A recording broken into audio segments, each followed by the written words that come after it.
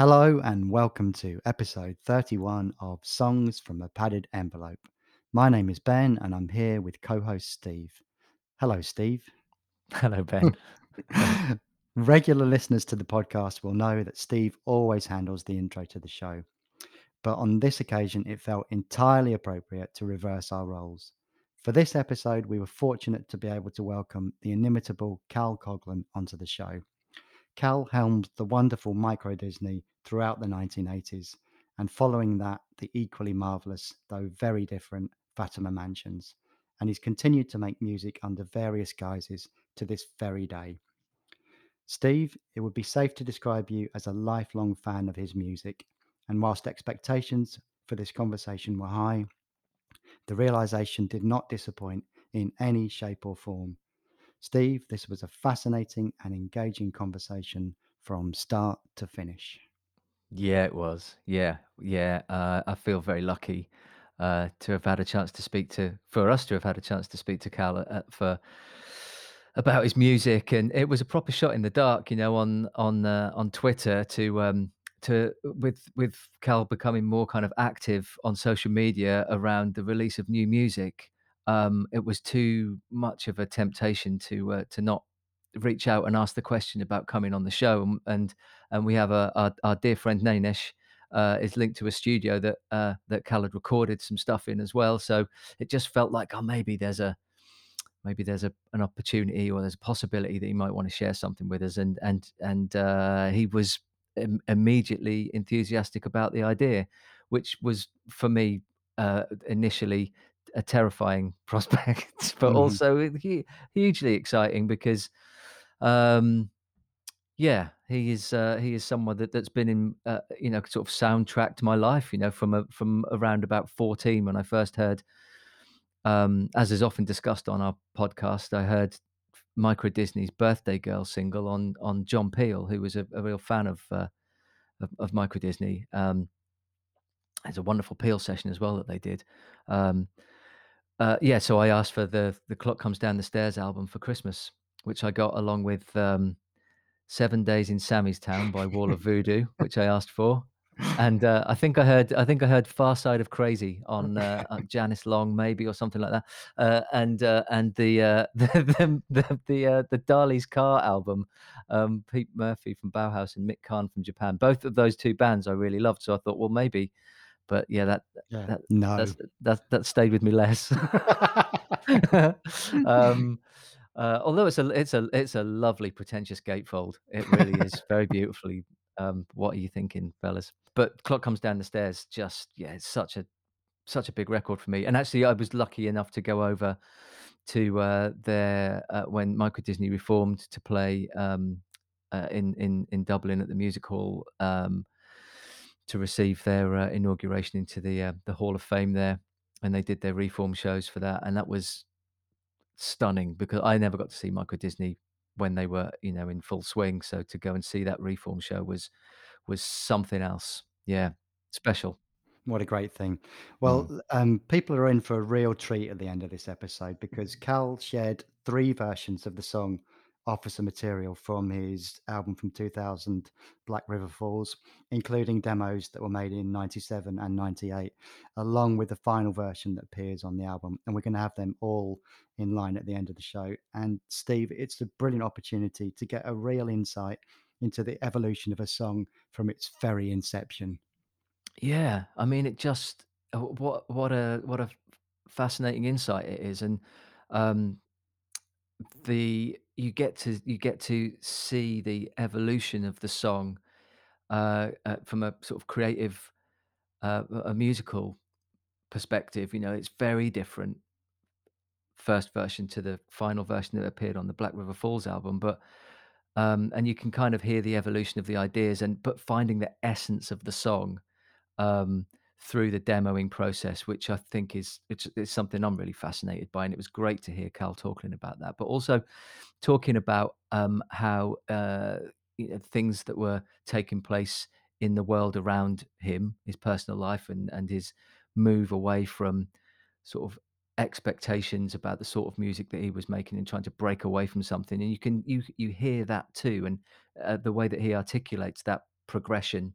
I think is really fascinating, and it reveals something about the creative process from a personal, from the way that personal circumstances can influence the creative output. I think is really fascinating, and we're really lucky to have that on the show. Oh yeah, like you say, it was an opportunity to hear about the significance of the song as part of a process of kind of reinventing himself musically, and that drive to challenge himself creatively forms a common thread throughout Cal's story, doesn't it? Yeah, and I think you can hear that again now in the new music that he's making, and the new record, the music that he's released from that just is testimony to that, and the stuff that he talks about in the episode about collaboration, and what he's trying to do with his music, and being excited about the music that he's making, and ideas around legacy, and the restrictions of the sort of current situation with the pandemic and lockdown. So yeah, it's really fascinating, and he speaks to that, the journey of his music. Throughout his career, he speaks to it with, as you would expect, his trademark lyricism. It's a great listen.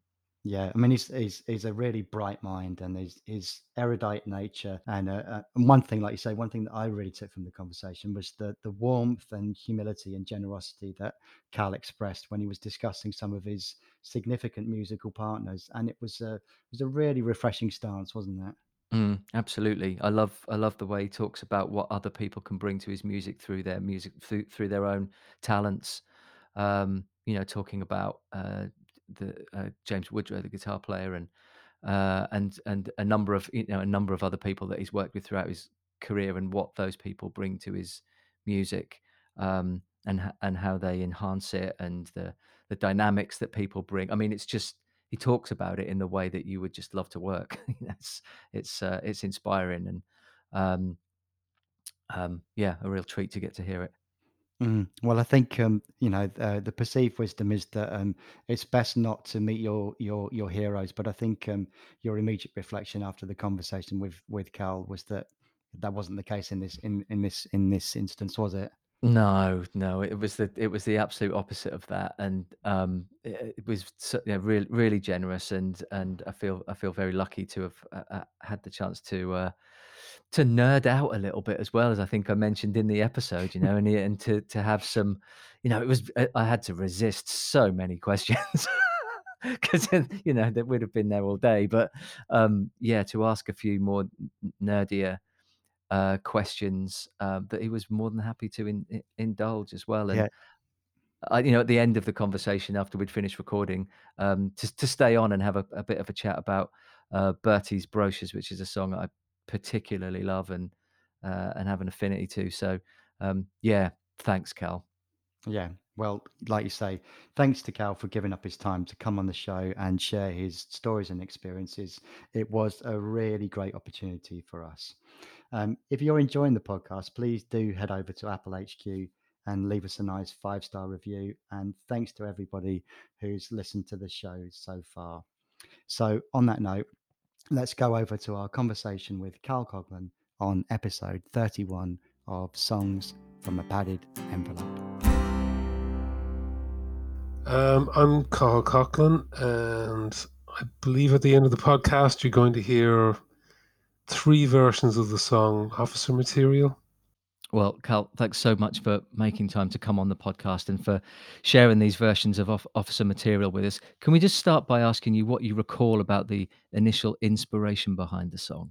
The initial inspiration behind the song was my idea of myself as someone who didn't fit in to the social situation out there where I was born, and um, being on the outside of it, and somewhat lower social station than some of the people I came into contact with in education and stuff like that. And there were a few relationships I had along the way where that came across quite strongly. You would be treated as an equal for a time, and then gradually the social fissures would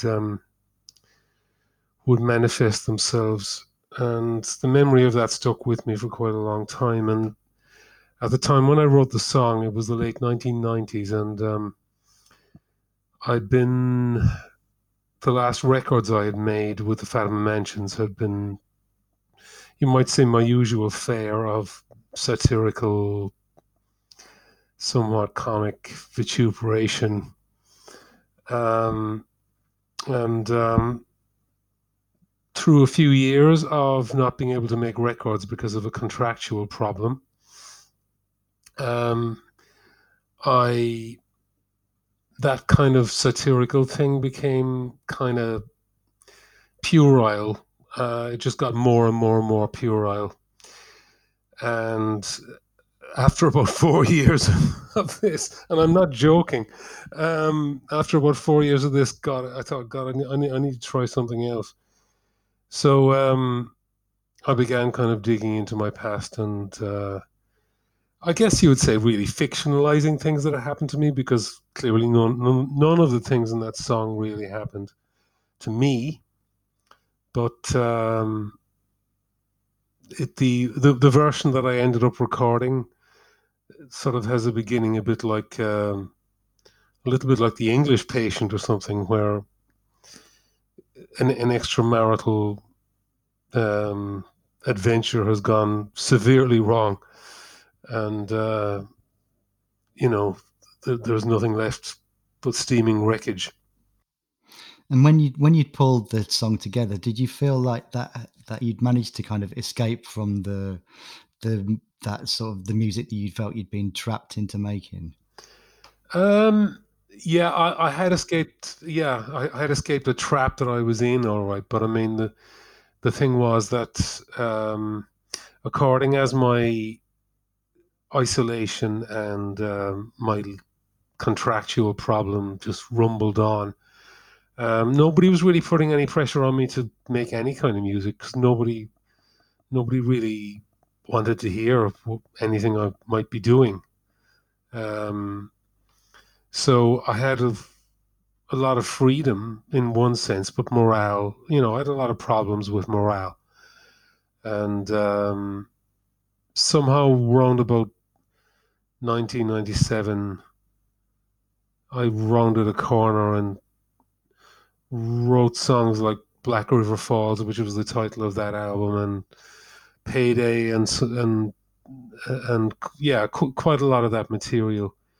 And I found this new direction around acoustic instruments, and especially double bass, for some reason. Well, I can tell you, it's a really boring reason. Um, double bass samples for the Akai sampler were quite plentiful, and some of them were actually quite interesting songs. So one thing fortunately led to another. I made a really good double bass player who I worked with for many years thereafter, and still friendly with. So sometimes it takes some plastic replica to kind of get you in the zone for something. I mean, I realized I was never going to be Massive Attack or things like that. That Tricky or something like that. The things that I liked. Um, it was a bit like becoming a teenager again, in a terrible kind of way, I suppose.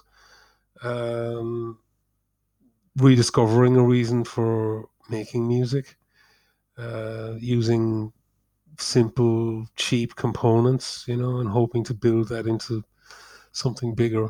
I wonder, just listening to you talk about the sort of extricating yourself from a particular, from a set of circumstances, and also going into your past and thinking about difficult situations and articulating those through your lyric writing.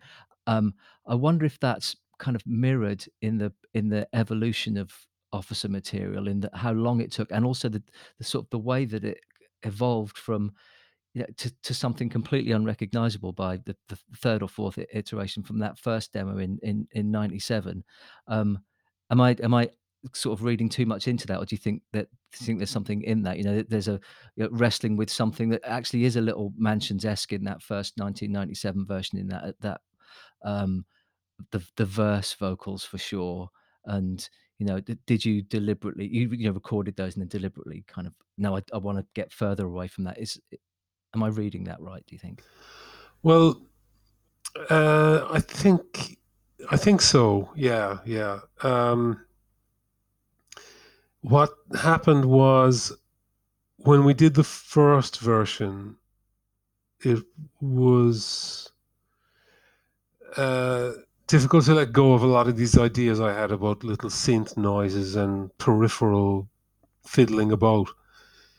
And I was working with a group of people well, it was a mixture of people. I mean, the rhythm section comprised Nick Bagnall on bass. Nick had been the keyboard player in Mansions from a, a great part of, well, over half the time we were going. But he is also a very capable bass player. And the drummer was Paul Murphy, who'd been the drummer in the late stages of the Mansions. He didn't actually, unfortunately, play on any of the albums, but he did the tour for our final album. So that was the rhythm section. The guitar player was James Woodrow, who I still work with today. So I suppose in a way, my head was halfway between two places. The personnel was halfway between two places. Uh, the kind of the sort of rumbly, dubby kind of bass is kind of like lost in the former West in a kind of a way. Most of all, though, I mean, I didn't have my objectivity wasn't very intact. I'd been way too close to this material for way too long. But I was telling myself, I'm persevering, and there was no light coming in. It was only when we recorded that demo and nothing much happened with that and a few other ones recorded in the same session that I was forced to take a step back and do some other things. And I did some music for other people. I did a film soundtrack. Um, I came back to it and I thought, hang on a minute. We need to open this right up and give it some drama. And I just literally put my hands on the piano and something came out, which is what you want to happen, but you can't plan. And because I came up with that sort of da da da da sort of slowly arpeggiating thing, it had all that space and it had a kind of an inbuilt drama to it, and the words just evolved from there. I mean, I felt I had something good on the chorus, and it didn't need a radical Mm. overhaul. But one ended up building to the other. It was just a nice accident. When you come back to it now, Cal, and put the two versions against each other, the final iteration that you came up with and that first version, how does that make you feel? How do you reflect on that? Well, I think I was lucky that I came out of the tunnel I was in when doing the first one, because it would have been quite easy to just get buried in I don't know how to term it, a kind of a self justification that stops you changing when something manifestly does need to change. Um, Many times, for one reason or another, usually logistics. You're in the studio. There's budget being spent. There's no time to reinvent the wheel unless you're Prince or you know Joni Mitchell or Bob Dylan in their heyday. That who can seemingly turn on a dime. I've never really been one of those people. Um, so yes, I'm lucky that the first one wasn't done when the meter was running and something had to be placed in aspic. You know. Hmm. Just mentioning James, the guitar player. I mean, he is an incredible guitar player, and just like some of the work that he's done on your music is amazing. What's that? Yeah, discovering or working alongside him initially on this um, bunch of songs. Um, how was that collaborative process? How what did that bring to it? Did that assist in that kind of opening out that you were looking for? Um, it gave me a whole new set of ideas for sound and expression, um, that I hadn't really been next to before. And I'm quite a big fan of his work with Gavin Bryars. Um, and I had been already. In fact, well, he was working with a composer um, who had been a pupil of Bryars, named Jeff Smith, who recorded for Kitchenware, um, when I was there. So I had heard his work on a couple of Jeff's albums, and I mean, I can't I can't claim to be a a great tactician or theoretician of sound. I just like the sound of things by and large, and I had been around. I really like a lot of Bill Frisell records.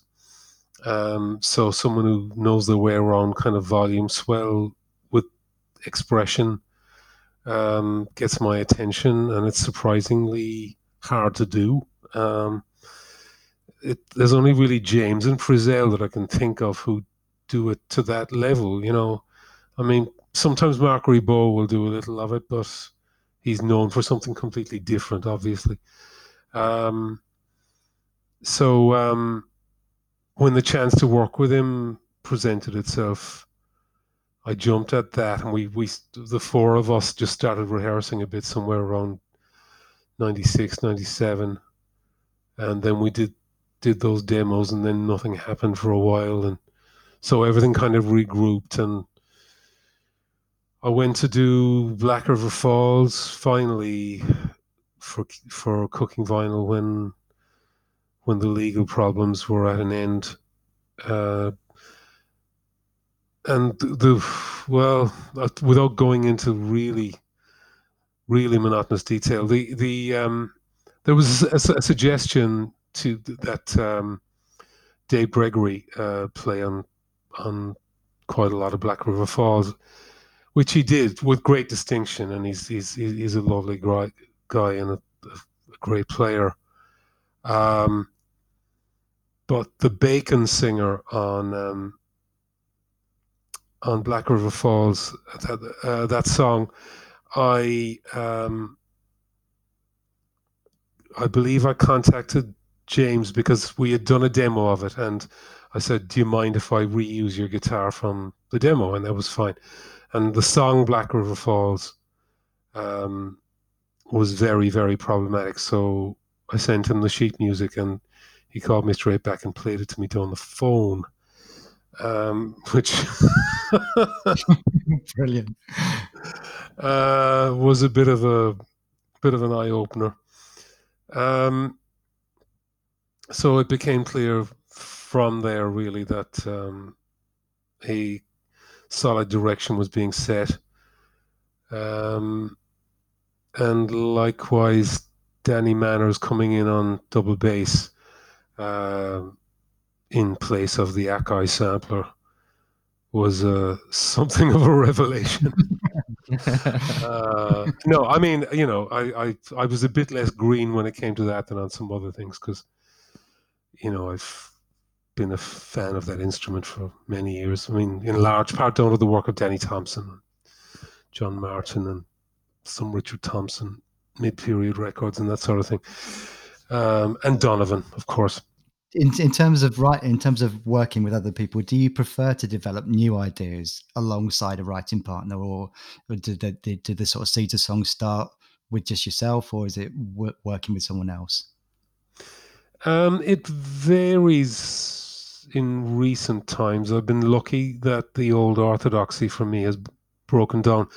That orthodoxy was me on my own, needing to make sure there was a guardrail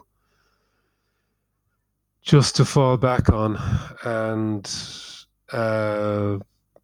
needing to work at my own pace. a lot of it was about pace, not wanting to either try other people's patience or have mine tried, by just the length of time it can take for in a writing session for one or other person to come up with something that sticks. I just got out of the habit of doing that, and I didn't believe that it was better to be doing stuff on my own, but it seemed like the only way forward after Micro Disney, really. I thought I was going to just have to keep doing that. And I did for many years, and the isolation is self-perpetuating, but um, uh, a number of things happened in more recent times. I worked with Sean O'Hagan on some songs for his album, plus some other bits and bobs, and that worked really well.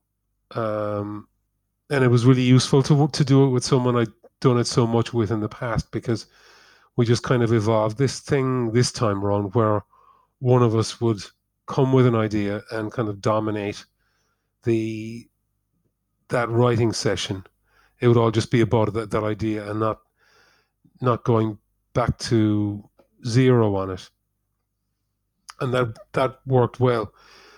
And it was a bit like getting back on a horse who'd fallen off, really, in a way, I suppose. I mean, I don't mean to refer to Sean as a horse. I'm not doing that. But nevertheless, that was the kind of principle rebuilding of rebuilding my confidence in my abilities to contribute something in a situation like that. And then in more recent times, I've done a whole album in collaboration with Jackknife Lee, which will be coming out later on this year. And that was a long distance thing. I mean, he and I know each other from way back in the day in Ireland. I mean, he's a critical something like 8 years younger than I am, but nevertheless, we met when he was a kind of teenage boy genius, and he's gone on to great things. And we reestablished contact last year, and we just started exchanging. Well, he was originating tracks and sending them to me, and I kind of mess about over the top and send it back, and as a long distance to and fro. And that's worked really well. It was a really fast and frequently hilarious experience. Another one of another sort of creative from a kind of history of some really diverse and brilliantly creative writing partners, collaborators. And I was interested in you talking about breaking that orthodoxy, and how much of the work that you did in France with Francois Ribat and Ava Schwabe, and the musical theatre work, how much that fed into that process for you as well, and what that brought into your own songwriting. The quick answer is a lot. It's working on the first opera that they cast me in, called Kie Fu, which they're now working on an album of. I mean, I can't begin to describe the number of new things it brought to me. I mean, the orchestra. It was, I think I can't count it up right now. It was about 14 pieces, so it was the largest ensemble of its, playing original music that I had sung with, and it was a really eclectic mix of arrangement ideas. I mean, Francois is just a terrific arranger, and he's the French version of an autodidact, which is to say that there's nothing outside or about it, frankly. He kind of comes up with the actual goods, but at the same time, he is able to play around with his own role in it and reinvent things in a seemingly off the cuff manner. It's not like the kind of the Prince type thing I was referring to a moment ago, where the whole band are sent away and the boy genius re-records all the parts. Francois was much more collaborative than that, but his approach to really beautiful harmony inspired me a lot. The way he uses the acoustic guitars and the accordion, like a lot of people, probably I would have been dismissive of that whole family of instruments, except maybe for John Kirkpatrick and Tony McMahon, but people operating in a British or Irish folk music environment. But it's a whole universe of other stuff. Oh, and I liked Astor Piazzolla, but there's a particular way of using the instrument where it really can conjure a multitude, and if used in the right combination, it isn't this big fat dominant thing at all. It's just this kind of almost imperceptible tonal color that really fattens up the harmony without making you realize exactly what's taking place. So that was the thing. The other singers were great. I mean, that production was a watershed for me in the way that I hear music, and I had written quite a lot of the songs on The Sky's Awful Blue, the following album, but it really toughened my resolve to record them in a certain way, which was quite spare and hermetic almost. It was done in a really small studio. But it was really when I went to do the stuff I did in the mid-2000s, the Flannery's Mounted Head stage show and the Faubourg album,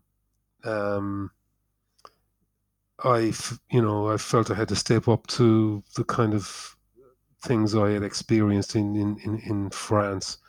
And I think by that stage, we had done Le Petit Traité Pop.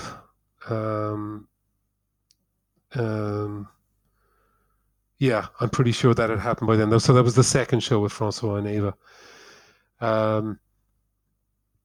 Yeah, but in terms of collaborating on material, the only time we've yet collaborated on an actual tune was on the third show, La Nuit de Vos, on Sunny Suntown Daydream, which has lyrics by Martin Newell, which are brilliant, and kind of describing a sort of a part-time hippie life in the small towns of the British home counties sometime in the late 60s. And the task I was set was to put together a sort of a collage backing track that sounds something like Sunshine Pop, but is actually quite dissonant and sort of strange. I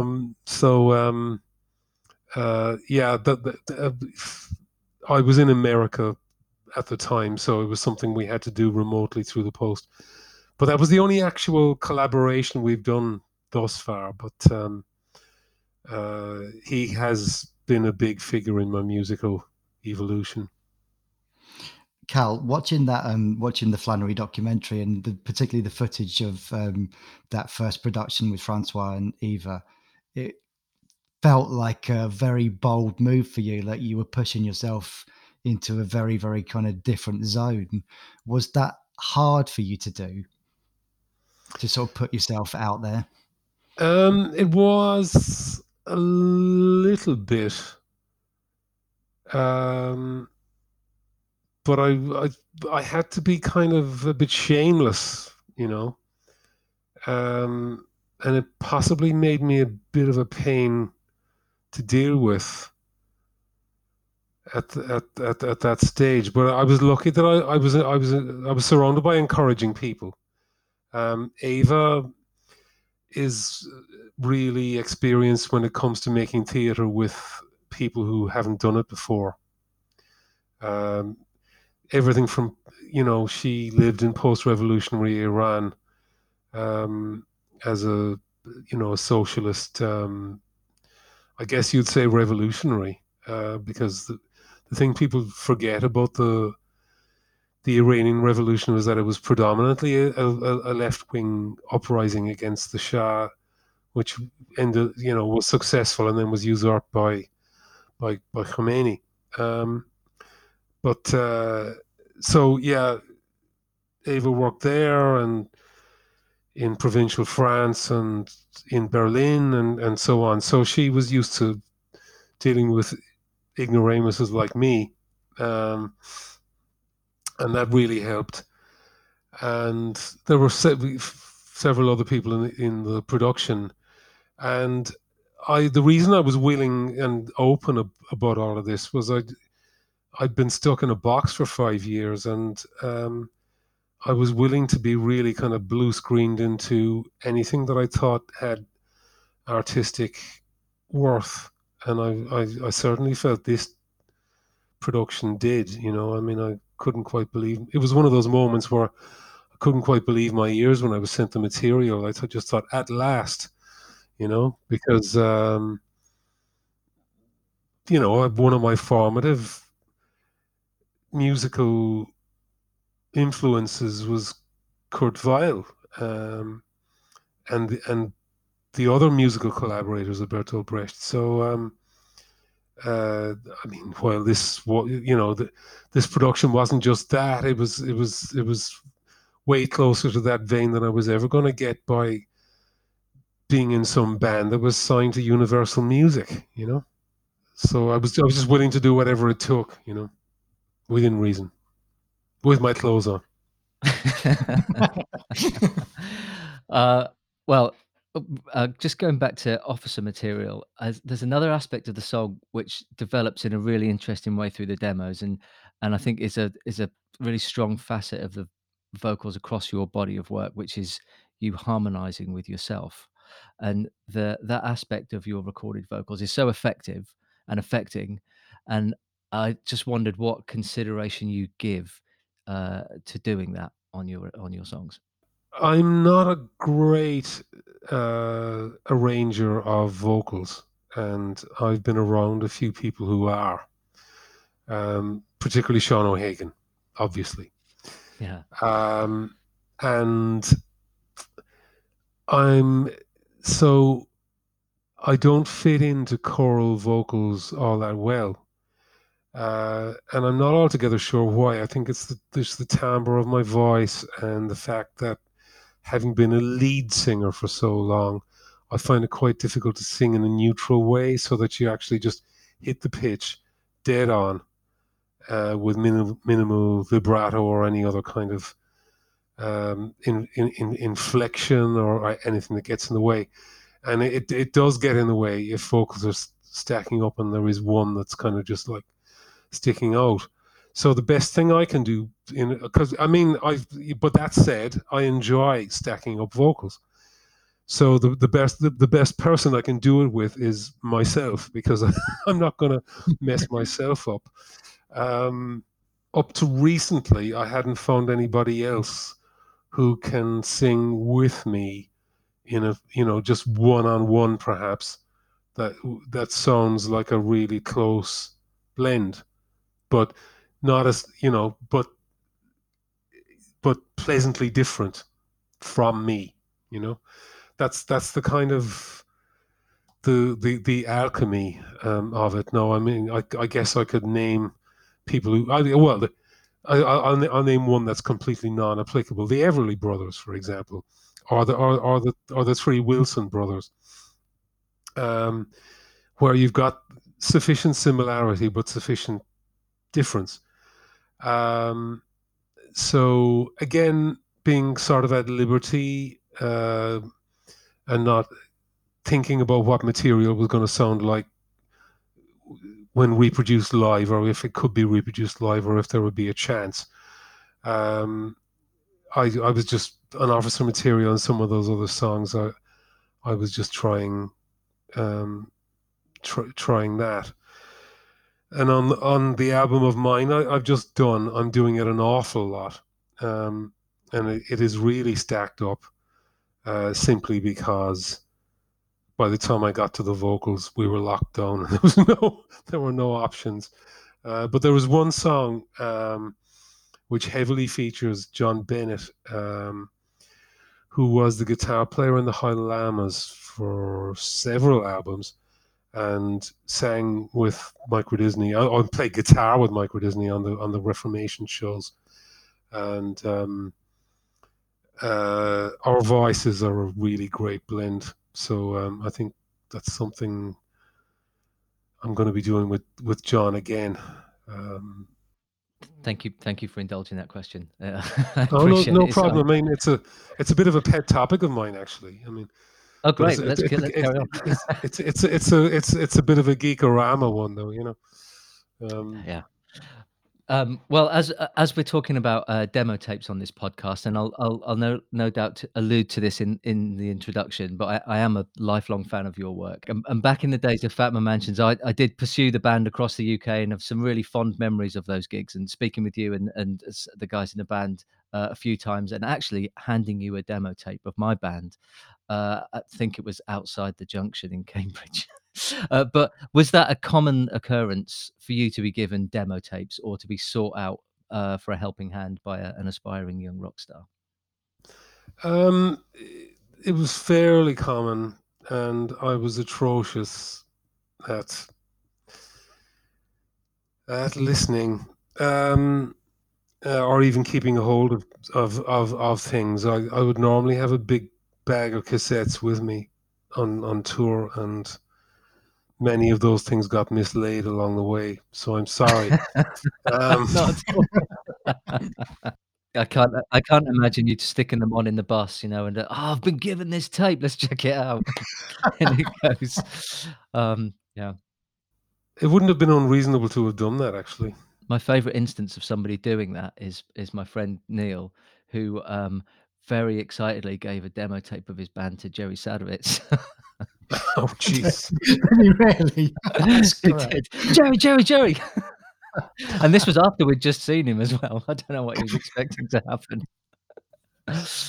An aspect of your work which is often spoken of is your lyric writing and your use of language and characters which populate your songs. Given the constraints and frustrations of sometimes of the songwriting process, have you ever explored other outlets for writing outside of music making? And in asking that, we had a conversation with Bruce Russell from the New Zealand band The Dead Sea just a few weeks ago, and he was talking about his kind of stretching into writing academically about the making of music and the kind of contrasting sound of recordings from 50s and 60s against modern production and that. But have you ever kind of thought about writing outside of music? Well, creative writing, no, not really. I mean, yes, I have considered it, and it's one of those things like guitar playing, which it always feels like it's too late somehow. I suppose at this stage it does feel like I should probably write some kind of recollections down so that my family will have something to look at further on. But I like the economy of writing song words. I've been accused of being irresponsible for favoring that over something more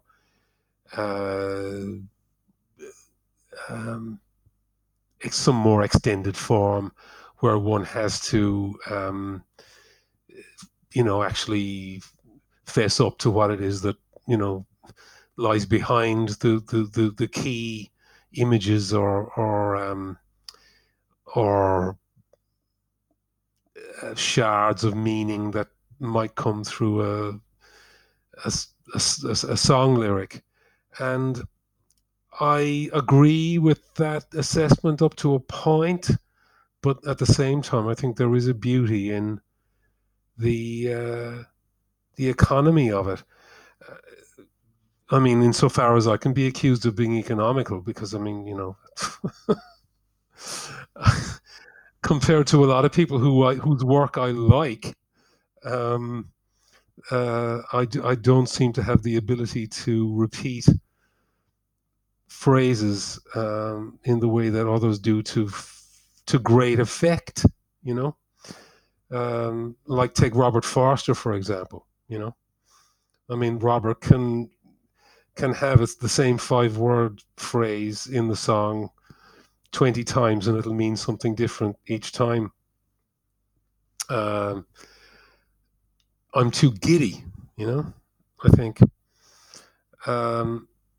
So it is something I've wrestled with when ideas have come to me, like Bertie's brochures or the original Flannery's Mounted Head idea and stuff. I mean, I have produced like tracts of stuff, but it always seemed better to break it out into songs or just like slash it down into songs.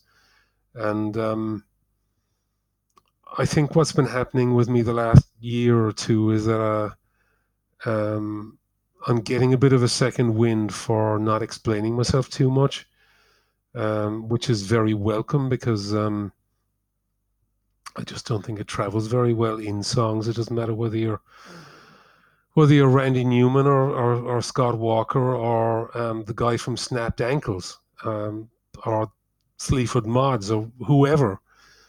Too much explicatory material kind of defeats the whole purpose of the thing. And then you really are better, writing, prose or long form poetry or whatever. I mean, a good friend of mine said in print that while the words are of good quality, they are somewhat anti-poetic. And I think I draw strength from that assessment. So, Carl, there's a quote for you in the Adventures of Flannery documentary where you say that you believe that you get better as you get older, despite what conventional wisdom might suggest. And I just wanted to ask what your thoughts on that are these days. It isn't something I can utter without a certain amount of trepidation at this point. I mean, I think that interview was probably done about, oh God, well over a decade ago.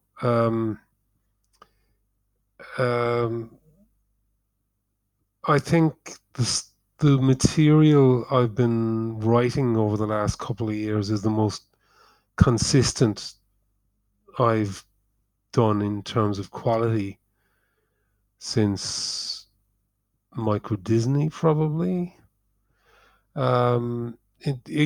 Consistency wise, and as to others' reaction to it, I do not mean to prejudge. I think there probably does come a point where one hits diminishing returns simply because of the frailties of the body and and what the mind will do to your situation.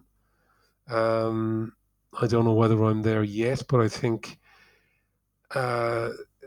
one possible acid test of somebody who makes music is the degree of grace with which they can face that, and whether they just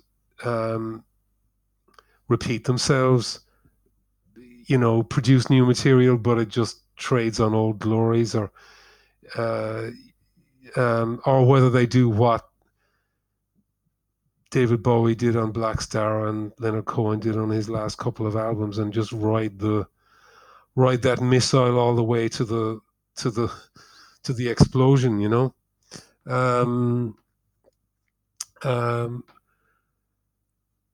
That is the grim reality. I think those those are the choices.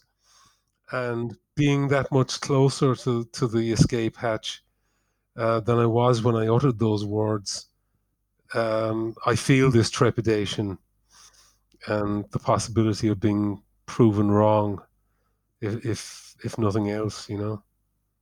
Um, I think possibly what was going through my head then was kind of revolting against the ageism that was a lot more rife at that time, because it was still kind of the slipstream of Britpop almost at that stage. I mean, a lot of that stuff was still kind of clinging on to its latter day stadium life, and it seemed that there was just one received wisdom, and instead we're living in this balkanized cultural world where every little niche has its own received wisdom, and you know, maybe a lot of that stuff is delusional in just in other ways, you know. I mean, the 2000s, I guess, were when that kind of, you know, one set of music magazines and one set of radio programs still held quite a lot of sway, and Sure. and we hadn't, you know, come to where we are today, you know. Well, Cal, talking of quality, your new single, Song of Coatlan, is fantastic. Can you share a bit about the evolution of that song in particular and the work on the new album? Believe it or not, Song of Coatlan, the song, began with me trying to write a dissident, a dissonant bluegrass type song, because I had this idea in my head of doing a kind of a string band, um, but instead of playing old time music, you play kind of 12-tone uh, discordant confrontational music. It never really got anywhere, but uh, some of the ideas I had wound up somehow turning into the verse, I think it was, of that song. And then a friend of mine, just out of the blue, sent me a piece of text that he had, presumably in a particularly dull moment. He had generated this text by pasting one of my old lyrics into Google Translate and translating it into, I think, Indonesian, Greek, Korean, and then back into English. And it came up with some pretty fabulous phrases. And there was this kind of stream of, I mean, I suppose it was kind of a caught up in a weird kind of way. And the word Coatlan was there. And I thought, well, I'm having that and having a few of the other bits as well, but I'm too much of a tamperer to just you know, auto echo, and but it gave me a direction for the thing. It gave me a sense of um, not needing to have a plan for what was going to happen through this verse and this verse, which is a way that I work sometimes, but not if I can help it. It is better if there is some way of making the thing flow without having to you know, be a microbiology student about it like I was when I was 21. You know, so that was kind of the beginning of it, and I thought, yeah, cheap and cheesy organ, yeah, that's good, and some, you know, 8-bit synth, you know, that kind of thing. So that was that, and a lot of the other initial material for the album came out of similar kind of failed experiments in colliding uh, colliding styles with the way that I write. But initially, I thought, well, I'm just going to start doing I'll do a bunch of songs, get some people together, we play them in gigs, and just start recording them in batches and sticking them on Bandcamp, because it had been so long since I'd put anything out under my own name, or any of my own names. And that was the plan. But I wrote quite a lot of new material, but then I started doing live, planning for playing live, and we did Kilkenny Arts Festival, me and the Grand Necropolitan Quartet, mid 2019, and some of the material worked and some of it hadn't worked. Some of it hadn't got through rehearsal. So things in my personal life became a bit shaky, and that sort of sidetracked things, and I started doing some recording, some of which isn't on the album but will be coming out before too much longer. And then the lockdown happened, and so everything was absolutely tickety-boo. But luckily all the drums were done for an album's worth of material, so lo and behold, it's an album. And that was the kind of shell of it.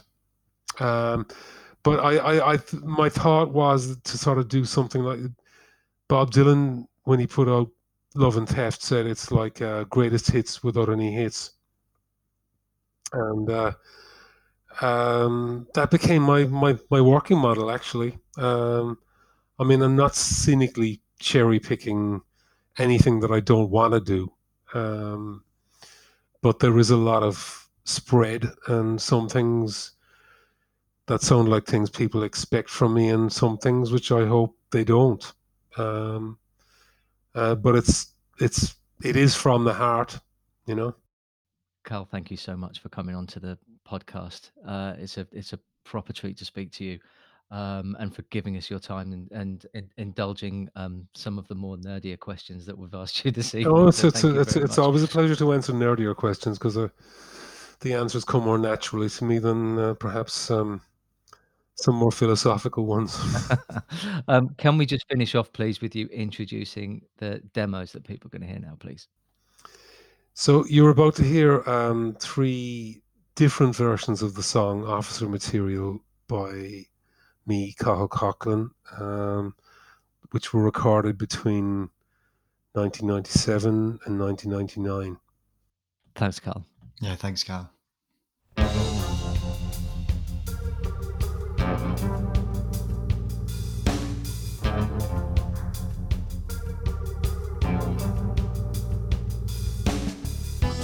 Days the world now forgets, but were not long ago.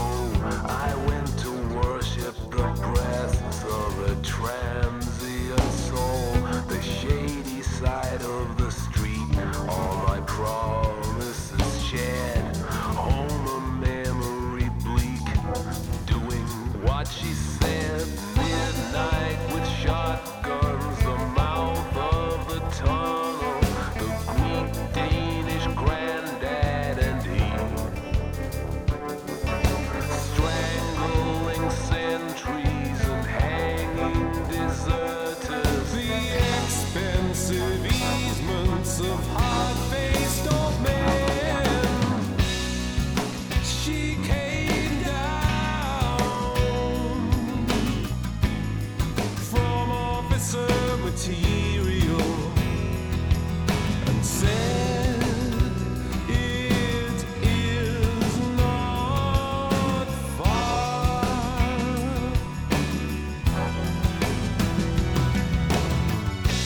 but not to love, but officer material. As things were, they are.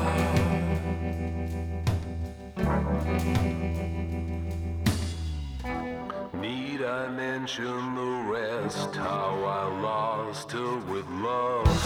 Days the world now forgets, failure builds me in blood.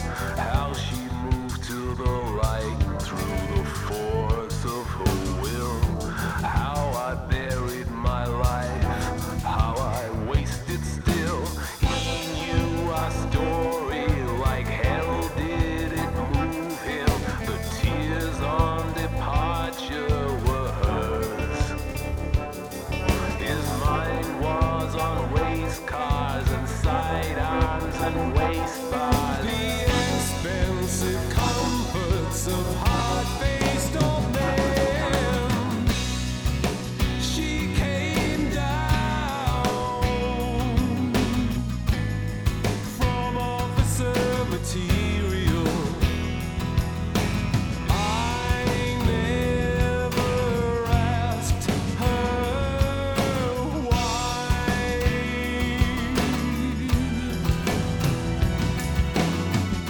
Seems like Eden now.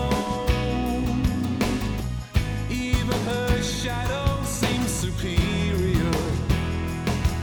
My hate and my hurt, all I sustain without aim.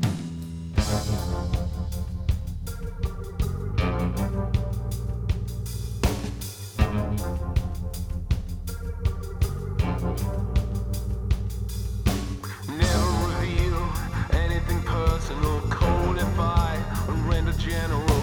Never deny anything personal, codify and act the general. Never reveal anything personal, codify and render general. Never reveal failure of generals, codify, deny the personal. Never conceive of anything general, codify, nullify the personal. Never conceive of anything general. Never conceive of anything general.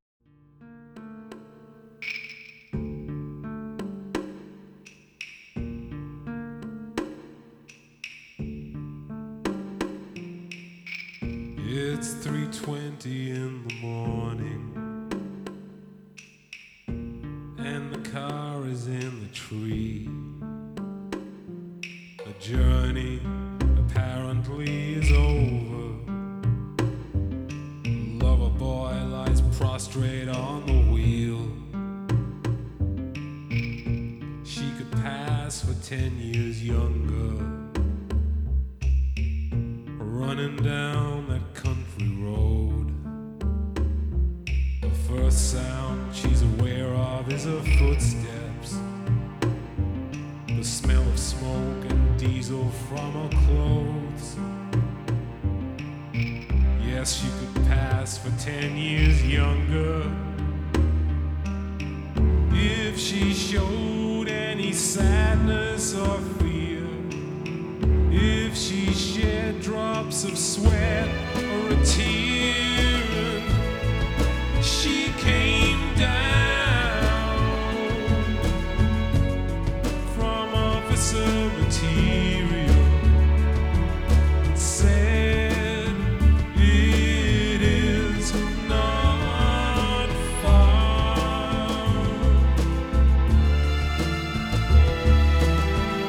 from gestures grand, from daggers drawn alliances to do the deed and believe.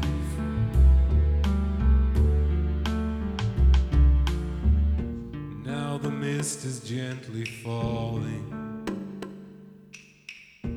but her feet still hold the road. Faithful was the last word that he uttered before he swerved his ceremonial sword. Faithful like a clock, a dog, a servant. She knows he's better off dead, but that's not what the newspapers said.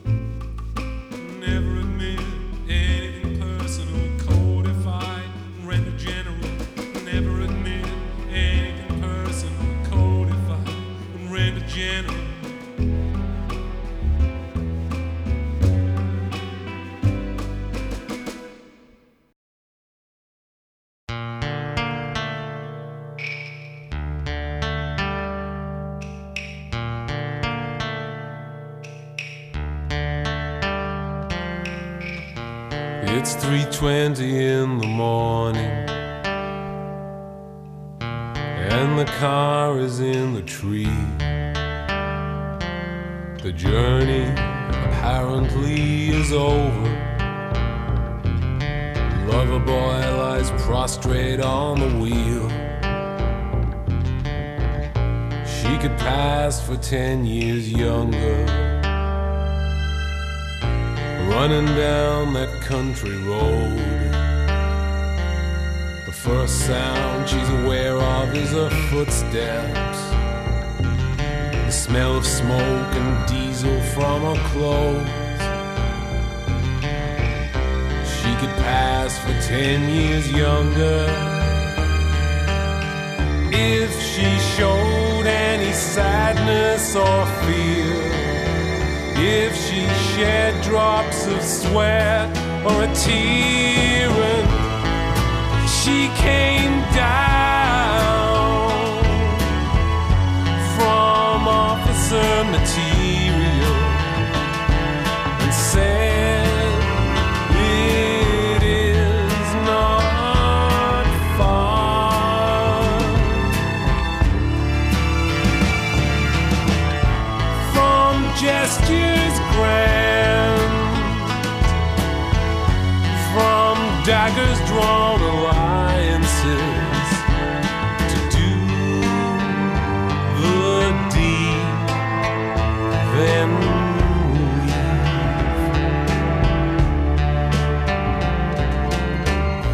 Now the mist is gently falling, but her feet still hold the road. Faithful was the last word that he uttered before he swerved his ceremonial sword. Faithful like a dog, a clock, a servant. She knows he's better off dead, better loved, better served, better fed, and she came down from officer material. I never asked her why.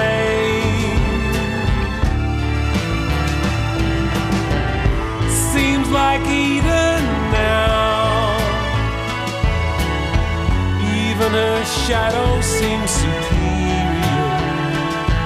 Her aimless seeming guile. Let it die, let it die, let this all die.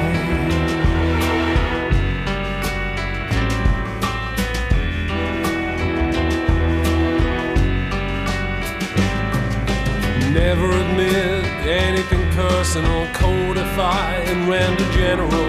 Never admit anything personal, codify and render general. Never admit anything personal, codify and render general. Never admit anything personal, codify and render general.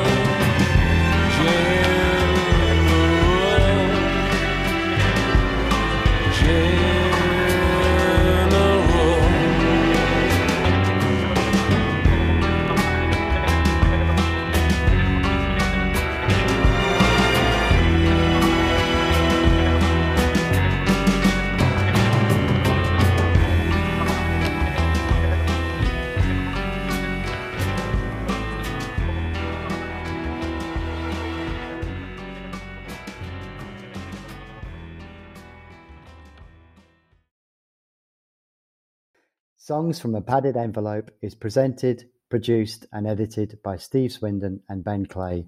Music is by state-sponsored Jukebox. Artwork is by Matt Canning.